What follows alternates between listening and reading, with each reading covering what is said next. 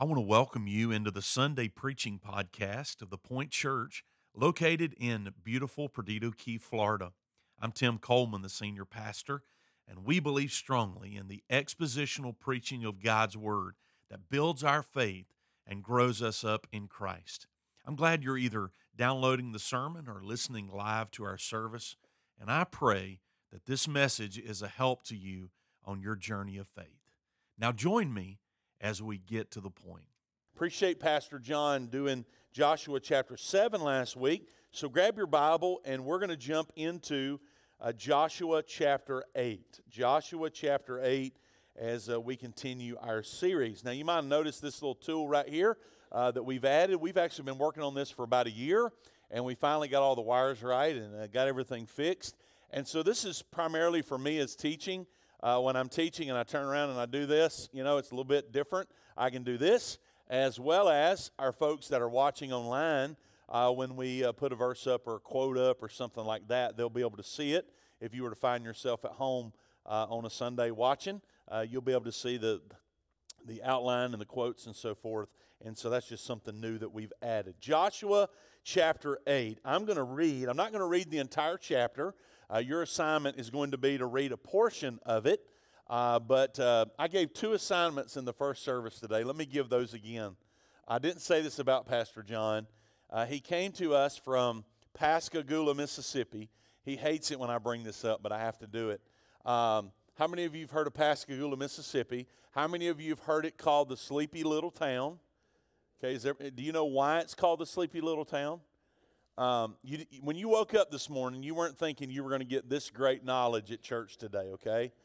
How many of you know who the great theologian Ray Stevens is? Some of you are like, oh, okay. So Ray Stevens did a song many years ago called the Mississippi Squirrel Revival. How many of you have never seen that before? Raise your hand up. Come on. You've never seen the Mississippi. Where have y'all been your whole life, all right? So you got 2 assignments today. Is to go home and get on YouTube and look up the Mississippi Squirrel Revival, and you will be blessed. And then to read the whole chapter of Joshua chapter 8. I'm going to read verses 1 and 2, and then I'm going to read verses 30 through 35. We pick up in chapter 8. 7 and 8 are linked together, obviously, as this story of the children of Israel going in their conquest against the city of Hai. Now, I grew up here in Ai. Can I get a witness? The correct enunciation is Hai, like with an H, Hai. So I might say Ai and I might say Hai. You'll know what I'm talking about, all right? Here we go. Joshua chapter 8, verse number 1. We've just finished up with Achan being covered up with a great heap of stones at the end of chapter 6. As John so adequately preached on last week, that sin is a big deal. It's a big deal. And we need to deal with the sin in our hearts and in our lives. And now we get the rest of the story. In a message today we've entitled The Comeback. Hear the word of the Lord. The Lord said to Joshua, "Do not fear and do not be dismayed. Take all the fighting men with you and arise, go up to Hai. See, I have given into your hand the king of Hai and his people, his city, and his land. And you shall do to Hai and its king as you did to Jericho and its king. Only its spoil and its livestock you shall take as plunder for yourselves. Lay an ambush against the city behind it." A very clear directive from the Lord. This is how I want you to re-engage. We could call this chapter the rematch, if you will, all right? Joshua, this is how I want you to do it this time. Now let's skip over the battle in verses 3 through 29. I'll walk you through that in just a minute. But I want to come to the end of the chapter and read verse 30 to 35. At that time, Joshua built an altar to the Lord, the God of Israel, on Mount Ebal, just as Moses, the servant of the Lord, had commanded the people of Israel, as it is written in the book of the law of Moses, an altar of uncut stones upon which no man has wielded an iron tool. They offered on it burnt offerings to the Lord and sacrificed peace offerings. And there in the presence of the people of Israel, he wrote on the stones a copy of the law of Moses, which he had written. And all Israel, sojourner as well as native born, with their elders and officers and their judges, stood on opposite sides of the ark before the Levitical priest who carried the ark of the covenant of the Lord.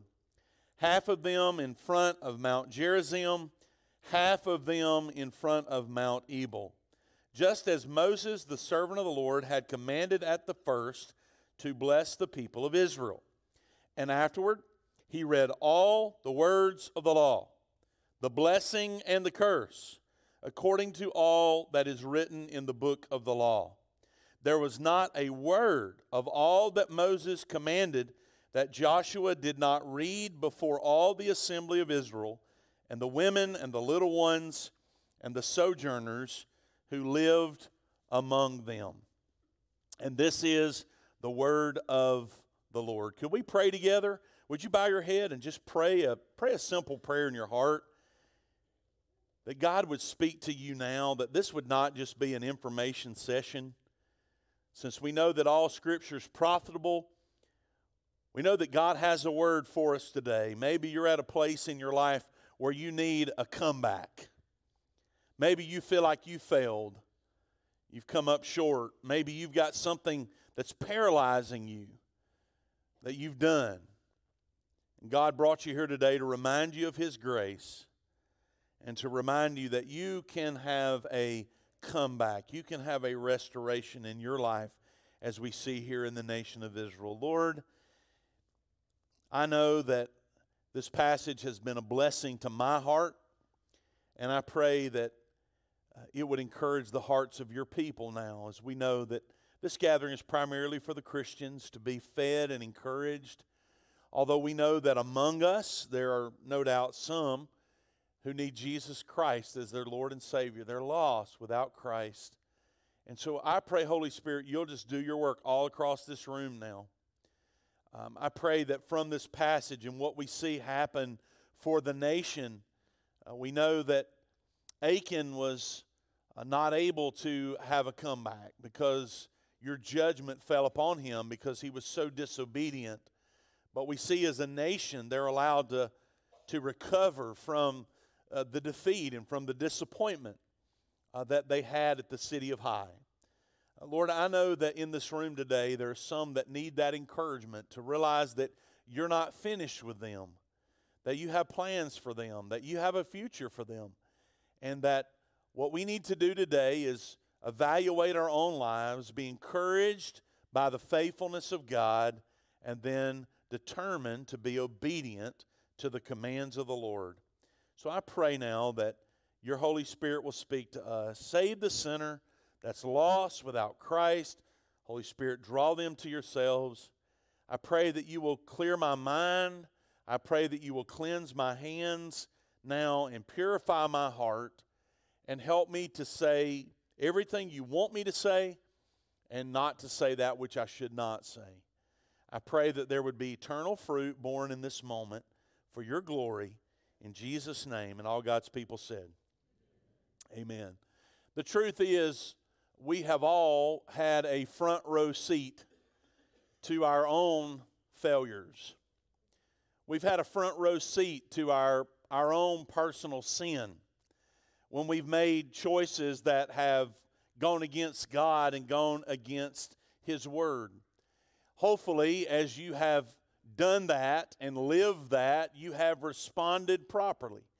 The proper response to that is to seek to be right with the Lord and to keep short accounts with Him. Unfortunately, we have all had a front row seat at times to the failures of others. We've seen friends and family, sometimes for me even others that are in ministry, do what sometimes we call crash and burn, right? Just kind of fall apart, or their life gets carried away into disobedience or sin, going away from the Lord. And I hope in that case as well, just as you would respond properly to your own heart and your own life, that we always respond properly to those who have failures around us. because we realize that we're all flesh tanks. Can I get a witness in the room? That we're all capable of anything. As we think about Achan's life and we think about what he did, there was something in his heart that drew him away from obedience to the Lord. His heart became overwhelmed with covetousness. And he thought maybe that he could get away with it, right? By hiding it under his tent. Maybe thinking that no one, humanly speaking, would ever notice or ever even know what he had done. We're reminded today that there is one watching at all times, and he certainly sees all things. It would be prudent for me to remind us today to be alert, to be aware, because we have an adversary. And that adversary is not wanting to bring us into a closer, more intimate, right relationship with God, with our Lord and Savior Jesus Christ. But he's constantly working at planting things in our hearts and our minds that carry us away from him. I was reading Warren Wiersbe this week, and Warren Wiersbe said, it is much easier for us to identify the lion when he's roaring than to detect the serpent when he's slithering into our lives. Now, Peter wrote for us that the devil is like a roaring lion, right? And he's walking up and down, and he's seeking whom he may devour. But the devil does not always roar like a lion. We see that in the first 3 chapters of the Bible. He slithers up to Adam and Eve, and he tricks them, and he leads them into disobedience away from God. It's a reminder today that the enemy can slither into our lives. We need to follow Proverbs chapter 4 and verse 23. Guard our hearts with all diligence, for out of it come all the issues of life. You see, Achan had a problem because his heart led him away from obeying the Lord. We finished up chapter 7, and it's a sad scene, right? I mean, chapter 7, verse 26 ends up with a heap of stones that remain to this day. Achan brought trouble into the nation. He brought trouble, first of all, into his life. He brought trouble into his family, and then he brought trouble into the nation. And in God's plan and his judgment, that cost Achan his life. There's a little bit bigger picture, though, in Joshua chapter 8, in that the nation of Israel, God is not finished with them. They have suffered great defeat in chapter 7, 36 soldiers losing their life. But now in chapter 8, we read a story of the comeback. After Joshua calls the people together and he deals with the sin that's in the camp, they get things right. They get their life lined up, the nation lined back up in obedience to God. Now in chapter 8, there's a great comeback. I think everybody loves comeback stories, right? Someone that experiences a failure, they maybe fall behind, they experience a loss, but they don't stay there. They come back and enjoy great victory. I was reading this week about comebacks. Tony Hoffman, in 2006, he was homeless. He became a drug addict. In 2007, he was placed in prison for armed robbery. Fast forward to 2014, Tony became a great BMX star, and he competed in the 2014 Olympics. He's known as a comeback story. How about Ulysses S. Grant? He was a drunkard who went bankrupt. His life completely fell apart, and he ultimately became the 18th president of the United States. Abraham Lincoln was somebody who experienced a lot of losses, a lot of disappointments. His life marred by several mistakes that he made. Many people wrote him off until 1860 he became the president of the United States. I came to church today with a little bit of sadness in my heart because March Madness ends tomorrow night. The last game of the NCAA tournament. If you didn't watch Duke and Carolina last night, you missed a blessing, all right? It was just a great game. I'm a basketball junkie, and when I think about basketball, I do not want you to challenge me on this. I do not want to debate with you on this. There is no discussion to be had. Michael Jordan is the greatest player to ever play basketball. Can I get a witness? Don't come at me with LeBron James and all this other stuff. Michael Jordan. Did you know that Michael Jordan was cut from his 9th grade freshman basketball team? Now, how would you like to go the rest of your life and be that coach that cut Michael Jordan from your basketball team? You know what? That didn't stop Michael Jordan. He just practiced harder, right? And then he came back, and you know the rest of his story. Led the Chicago Bulls to many world championships, the greatest player that ever played. He got a little bored in the middle of his career, and he said, you know what? I won all these championships. I'm going to quit, and I'm going to go play baseball. And so we were so excited. Michael Jordan became a member of the Birmingham Barons in our hometown, and so he's on the baseball team, and obviously their attendance went up, right? It was a draw for the crowd. And then after a little bit of that time, he said, you know what? I'm bored with this. And Michael Jordan had a comeback. He came back to the NBA, and he won 3 more world championships. I was reading about Steve Jobs this week. How would you like to be fired from your own company? 1985, he was fired until 1997 when he came back, and the rest of the story is history concerning Apple and all of its projects. When you think about the Bible, I want you for just a minute to think about stories. They're going to pop in your head just like this, of men and women in the Bible that had great comebacks. They had setbacks, they had failures, they had disappointments, but they did not stay that way. And let me say this about setbacks. Matthew Henry said, they are most in danger who are least aware of it. They are most in danger who are least aware of it. If we're not aware and if we're not alert, we can have setbacks before we go to bed tonight. We can have setbacks this week in our life if we don't keep our mind right. Now look, some of you in this room are going back in your life and you have had things happen in the last months or years or whatever, and you walked in here today, there's something in your past that God has already redeemed that you won't turn loose of. There's something that God has already forgiven you of that you have truly, best you know how, in your heart, repented of that sin. You've kept a short account with God, and you've repented of your sin, and you've made things right with those around you, but yet today, that thing still has you paralyzed. I remind you today that God never throws up our past to us. Y'all calm down. Y'all don't seem real excited about that. The Scripture says He takes our sin and He casts it as far as the east is from the west, never to remember it. How about this? He takes our sin and He casts it into the depths of the sea. If you're alive today and you are breathing, I've got good news for you. God is not finished. God is not finished with you and your life. We see this principle in the nation of Israel. Now, in chapter 8, I want to give you just 3 things, 3 statements about the story of them going back to Hai, going against them in battle, and this time it's completely opposite.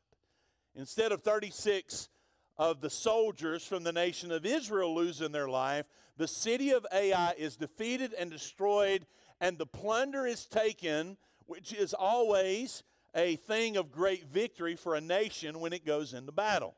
Now, if you're taking notes, write down these 3 things. Here we go, all right? The first thing I want you to see in this story is that defeat does not have to define you. Defeat does not have to define you. Now, for some it does. For some it does. But we see this principle here as someone who is in covenant relationship with God in Joshua's life.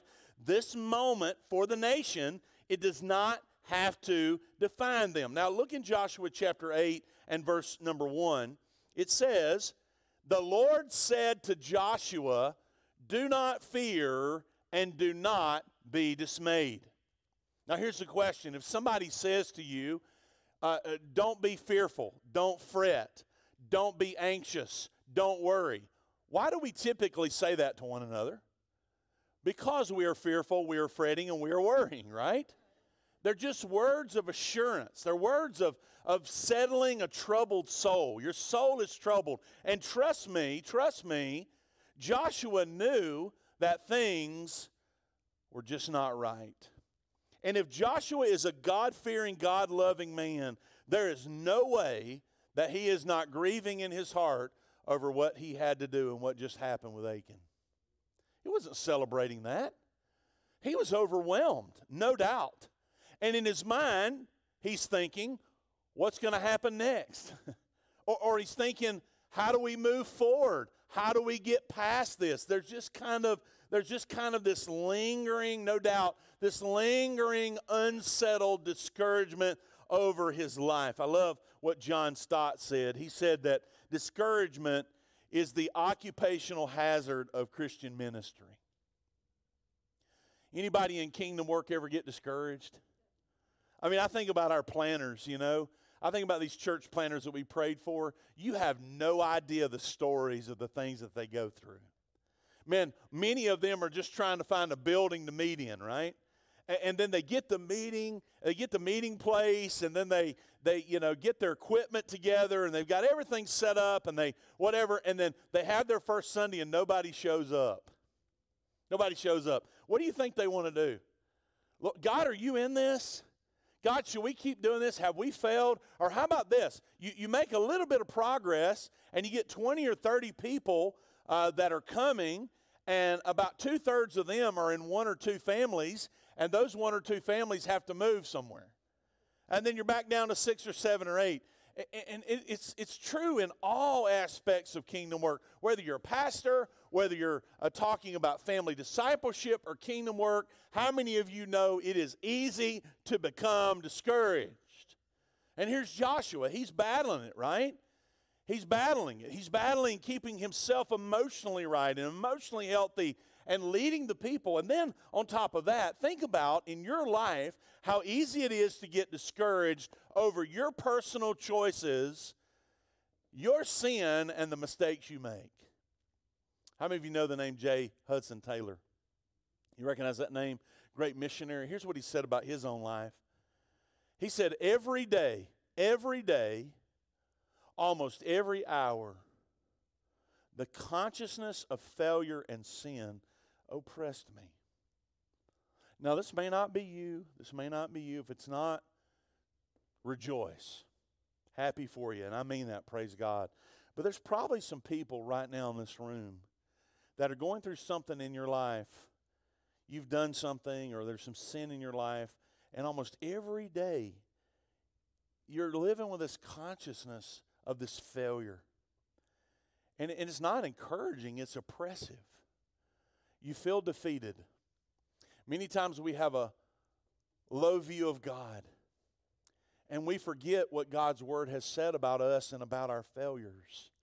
That our failures do not have to oppress us and define us. That when we sin, when we fail, when we make mistakes, we bring them before God and we get right with Him, and those things are under the blood. Anybody in the room that can just say, man, I rejoice over that today? And always remember this, when you walk on here on Sunday, everybody around you are not perfect little angels that have never done anything. We've all got our struggles, right? We've all got our failures. We've all got our things that we have dealt with. And I think about Achan's sin. Now, we're talking now primarily for the nation of Israel. Achan's sin is in the past. And when I read Joshua 8:1-2, God says, okay, you're going into hide this time, and I'm going to allow you to take the spoil. And I have to wonder in my mind, what if Achan would have just been patient? What if he would have just been patient in God's timing? And always remember this, when we do sin, when we do fail, how we handle those things, those defeats, it says a lot about our view of God. It says a lot about His grace, His mercy. It says a lot about our understanding of forgiveness. And knowing that our sin does not have to define us. Look at your Bible over and over. I could give you many illustrations, but let me just give you one. Did Samson mess up? Did he mess up royally? I've got a book in my office. Some of the men in the church have read it. I carried some of you through it a few years ago. It's called the Samson Syndrome.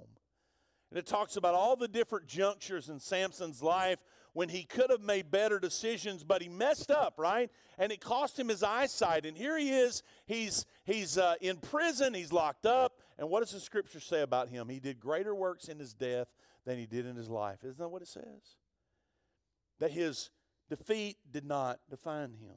Now let me say this. I think it's important for us as Christians to keep short accounts with God and to be willing to identify and confess our sin. Those three letters, S-I-N, that's a bad word in these days, is it not? Sin. Sin. What is sin? Sin is lawlessness. Sin is going against what God has said in His Word. And as a Christian, we ought to certainly have that foundational principle in our lives. That sin is sin. If God has decreed, if God has said no, then He means no. If God has said yes, then He means yes. That this book is not outdated, it's not archaic, it's not something that we should ignore no matter what the culture says. This book right here is our authority. 66 books. And as Christians, we run to it. We're going to see this at the end of the chapter in a minute. But we run to this. We run to this book, and we let this book speak and make judgments about our life, about our behavior. And quite frankly, sometimes we make judgments on the behaviors of those around us as it lines up to what God has said in His Word. Now, let me show you something here, a big difference. There's a big difference in being judgmental and making a judgment. There's a big difference in being judgmental and making a judgment. What we see from Joshua at the end of chapter 7 is Joshua made a judgment based off of what God said don't do, and someone around him did it. He made a judgment based off of direct disobedience to God. How many of you have been around, or maybe at some time in your life, you've been a judgmental person? Oh, come on, there's like two of us here. We can be judgmental. I've been around judgmental people. Just critical, judge everything. There's a difference between being judgmental and making a judgment. How do we make our judgments? Well, people say, well, judge not that you be not judged. That's not what that verse is saying. It's saying don't be judgmental, not you can't make a judgment. 1 Peter says, judgment must begin where? Where does judgment begin? It begins at the house of God. It begins in our lives and in our hearts, the body of Christ. It begins with us, that we look into the Word, we look into our life, we realize, admit, confess that we have disobeyed God, that we have been lawless in our actions, and then we confess that to Him. And the beauty of the gospel, the redemptive gospel of Jesus Christ is this, that if we confess our sins, He is faithful and just to forgive us our sins. He takes that thing, whether you took some of the spoil from Jericho, whether you have bitterness in your heart, whether you lie, whether you commit adultery, I could go on and on and on and on. Whatever sin it is in our life, God takes that sin when we confess it, and He casts it into the ocean. Hear me today. Our defeats do not have to define us. God is not finished with the nation of Israel. He's not done with them.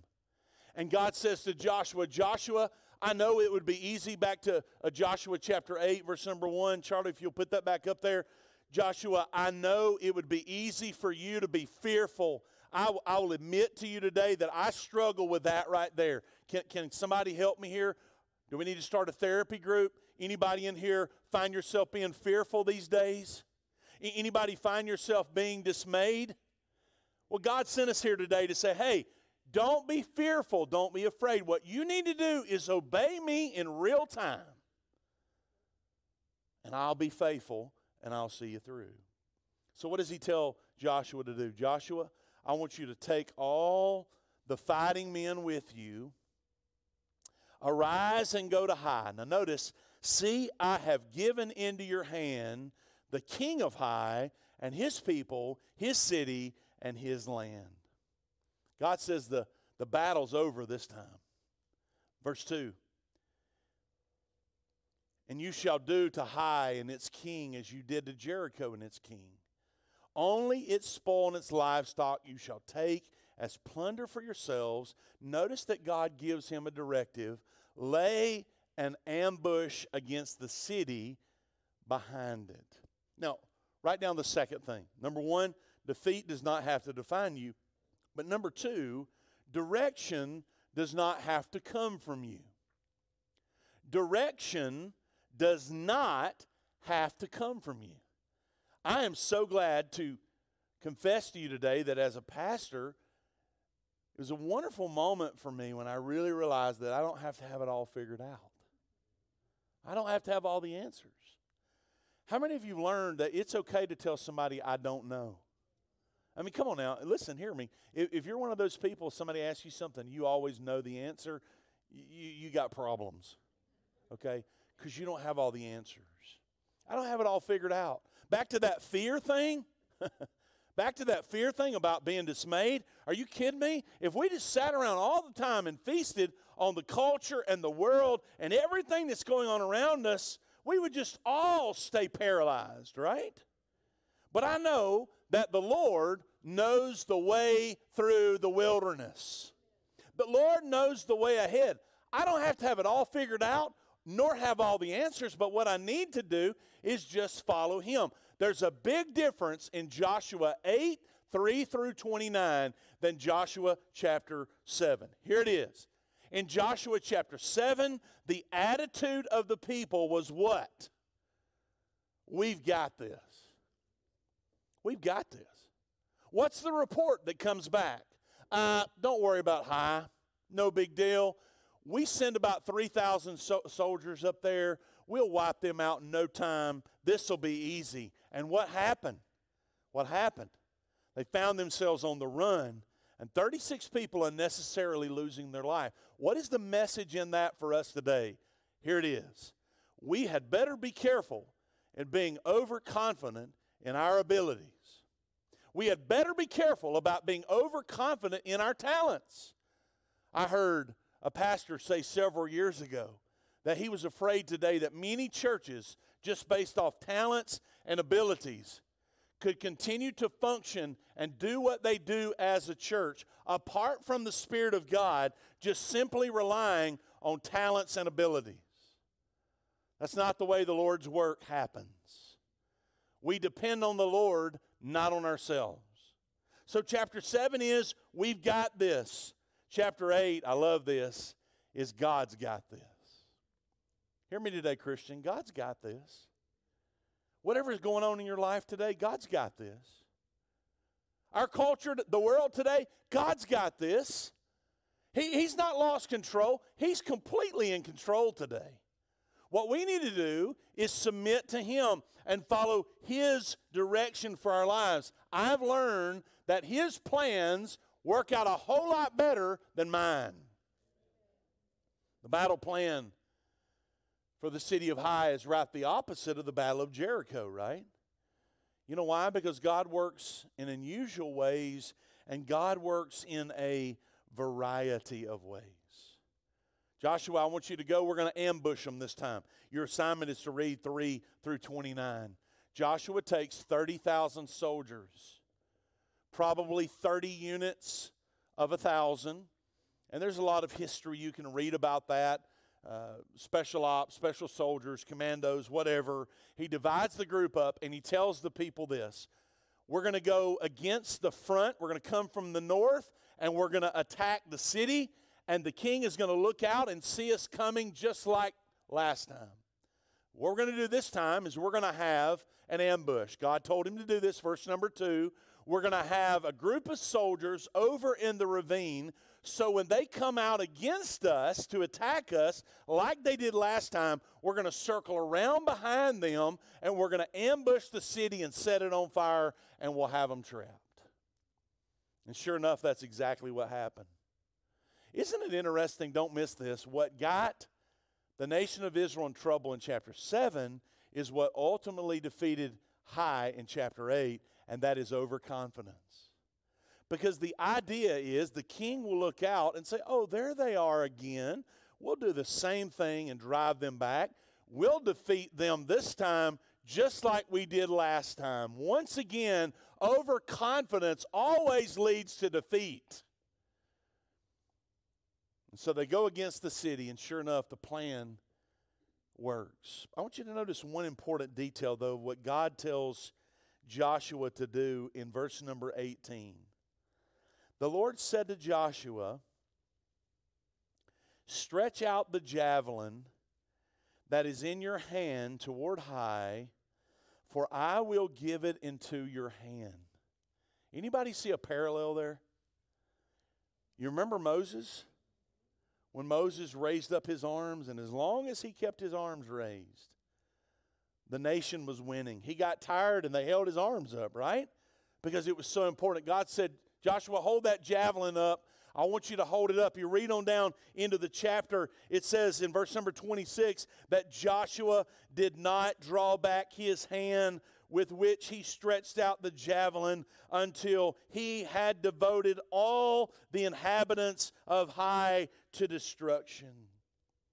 Now, leadership requires planning, okay? Let's admit that. Leadership requires planning. Planning is important. But I tell you what I found out in my 30 years of ministry, there are times when we have planned and God looks down and he laughs. 2020 was one of those years, by the way. Oh, yeah. I love your calendar, I really do. But I've got something else I'm doing right now. So leadership plans, but leadership's plans do not supersede God's plans. God's plans matter. God's plans are the best. And Joshua knew that. Joshua, I want you to hold that javelin out, and as long as you hold it out, we're going to win the battle. Follow the Lord's plans. I love what Dale Davis said. He said, with the power of God, Jericho could be taken. Without it, even the smallest city can't be won. Think about it. With God, they destroyed Jericho. With Ai, they couldn't defeat little old Ai. But you know what? They defeat it this time because God is on their side. It just reminds me that in your life today, you may be searching for answers about your future. You may be searching for answers about your marriage, your spiritual life, your future, your walk with the Lord, whatever it may be. And God wanted me to remind you that you don't have to have it all figured out. Your plans might crash and burn. But His plans are perfect, and His plans are best. Direction does not have to come from you. So don't be fearful and don't be dismayed about the future. Just obey Him today and do what He has commanded you to do right now. Let me finish up my favorite part of the sermon. Favorite part. So you got to read 3 through 29 today. The king of Hai is burned, and another pile of stones, the end of 28, 29, another pile of stones are set to this day. And I want you to notice, so far in the book of Joshua, there's been 4 sets of stones, right? 4 sets of stones. Number 1, there's stones at Gilgal, a memorial to the parting of the Jordan River. There's another set of stones at the end of chapter 7. That is from Achan's sin in the valley of Achor. There's another set of stones here now at the entrance to Hai, where the king is covered into a heap of ruins. But notice in verse 30 to 35, there's another set of stones that is erected on Mount Ebal. Now, this is so interesting because between verse 29 and verse 30, there's 20 to 30 miles of traveling, okay? So you don't go from 29 right into 30. There's a distance here where Joshua builds an altar to the Lord. He builds an altar on Mount Ebal, just as Moses, the servant of the Lord, had commanded the people of Israel. Now, what is he talking about? Look on the screen at Deuteronomy chapter 27. In the law, God planned ahead. Moses, tell the people, this is what I want them to do. Deuteronomy chapter 27 and verse number 2. The scripture says that when you pass over into the land, when you pass over the Jordan to the land that the Lord your God is giving you, you shall set up large stones and plaster them with plaster. Verse number 3. And you shall write on them all the words of this law. When you cross over to enter the land that the Lord your God is giving you, a land flowing with milk and honey, as the Lord, the God of your fathers, has promised you. There's a reason why Joshua 8:30 to 35 is happening. It's not by accident. They're doing this as a step of obedience. Let me give you one little tidbit. You can study this on your own. In this particular section, 30 to 35, when they discovered the Dead Sea Scrolls there at Qumran, in some of the scrolls that they have read through and, of course, studied over, this section of these verses is actually placed at the end of Joshua chapter 4. Why? Because that's the actual moment where they crossed over the Jordan River, and so they're placed there to chronologically show that this was a moment of obedience. But most scholars say that these verses are in the right place. Now notice, when we get together to do this, look in Deuteronomy 27 and verse number 12. There's something else we're going to do. When you've crossed over the Jordan, these shall stand on Mount Gerizim to bless the people. Now these are the tribes, right? These are the descendants of Rachel and Leah, Simeon, Levi, Judah, Issachar, Joseph, and Benjamin. And then on Mount Ebal, these shall stand, Reuben, Gad, Asher, Zebulun, Dan, and Naphtali. Now you're seeing this actually acted out here at the end of Joshua chapter 8. Let me show you a pretty cool picture. A couple things and I'll finish up. This is a picture of those two mountains, okay? Mount Gerizim in the south, Mount Ebal in the north. What's interesting is here in the middle is what we know as the city or the area of Shechem. Now, Shechem is not mentioned here in this passage, in this text, but we know that this is the spot where Abraham came in Genesis chapter 12, verses 6 and 7, and he received the promise of the land. The scripture also says that Jacob, when he came back from exile, he came to this place called Shechem. So if you'll think about Shechem here in Joshua 8, what you see is a picture of half of the people on one side of the mountain, the other half on Gerizim, the other half over on Mount Ebal, and then Shechem is the place where the Ark of the Covenant is. It's the place where this event actually happened. Now, Shechem is 40 miles north of Jerusalem, and it's an important place to the people of God. It says here that Joshua built an altar. He built an altar to the Lord, and there he sacrificed to the people. Sacrificed to the Lord. He took stones, uncut stones, and he made this altar of sacrifice to the Lord. He took and he wrote on those stones the law of Moses. And then he read the law to everyone word for word. Now, notice this altar that is on Mount Ebal. This altar has been debated for literally centuries. Is this the altar that Joshua offered the sacrifice and wrote on the stones? And so there's been this push and this pull about it, okay? It's not a national park. It's not a national monument. It's just, is it not? At times, people have grabbed some of these stones to do other things, and man, some of the people just pitch a fit about that, right? Don't you touch that. Don't you touch that. That's an altar to the Lord by Joshua. And so that debate has gone back and forth, back and forth, back and forth. Well, just this past week, there was a press conference that was had in Israel, and they revealed one of the stones that had some writing on it that they had found on Mount Ebal around this altar. And the stone was actually found in 2019, but they did not rush to conclusions. They did not rush to reveal what the stone said. They go through all of this process to verify and so forth and so on. And they had a press conference now. They made their conclusion, and this is what they said is on the stone. Let me read it to you. Cursed, cursed, cursed, cursed by the God Yahweh. You will die cursed. Cursed, you will surely die. Cursed by Yahweh. Cursed, cursed, cursed. Now, what does your Bible say? Look in your Bible here. This ought to give you goosebumps a little bit. What does your Bible say?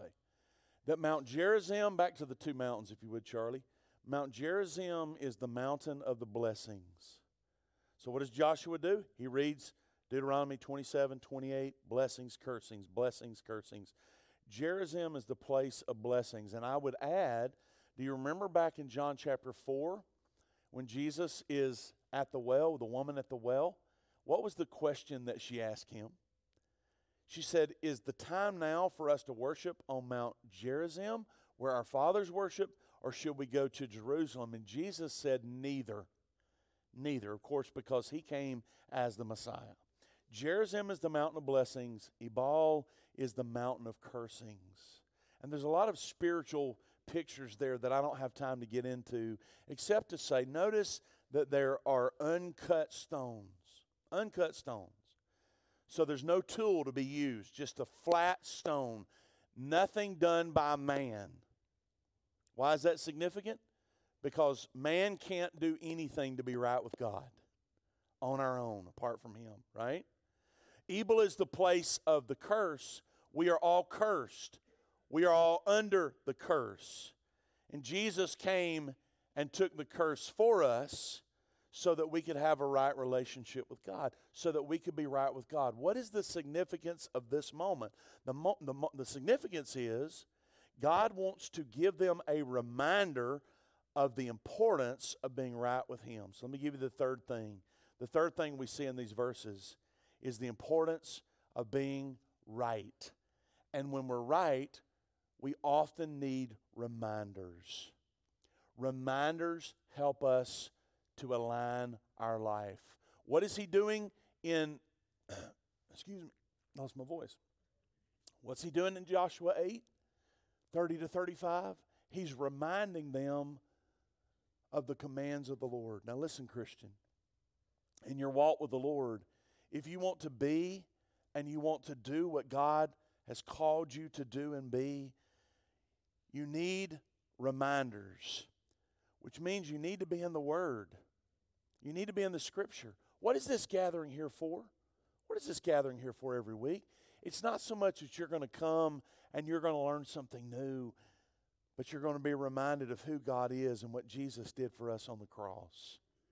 So maybe today you're at a point in your life where you need to come back. You need to get back where you're supposed to be. Come to the altar and get right with the Lord. Make sure your relationship is right with him and give your life to him and surrender completely. You can make a comeback. Your past does not have to define you. God wants to give you direction in your daily life, and we often need reminders of what it means to follow him. He is faithful. What he calls us to is obedience. Last thing, and I'm done. The month of April is Easter. And I can't finish without saying the greatest comeback, the greatest comeback ever is not Michael Jordan. The greatest comeback is when Satan thought that he had defeated our Lord and Savior. He thought he was done. He died. They buried him in the tomb. He thought it was over. But 3 days later, Jesus rose from the grave. And because amen. So on Easter Sunday, I'm going to preach on why Easter matters. Why Easter matters. Because Jesus came out of that grave. We have been called to the resurrected life, to live in victory and joy. Listen, you may be defeated today, and God says, I want to bring you back to where you need to be and give you back what you lost. Your joy. I want to restore you and put you back where you're supposed to be. I've got good news for you today. He's waiting. Child of God, He's waiting. He's waiting on you. Would you stand with me?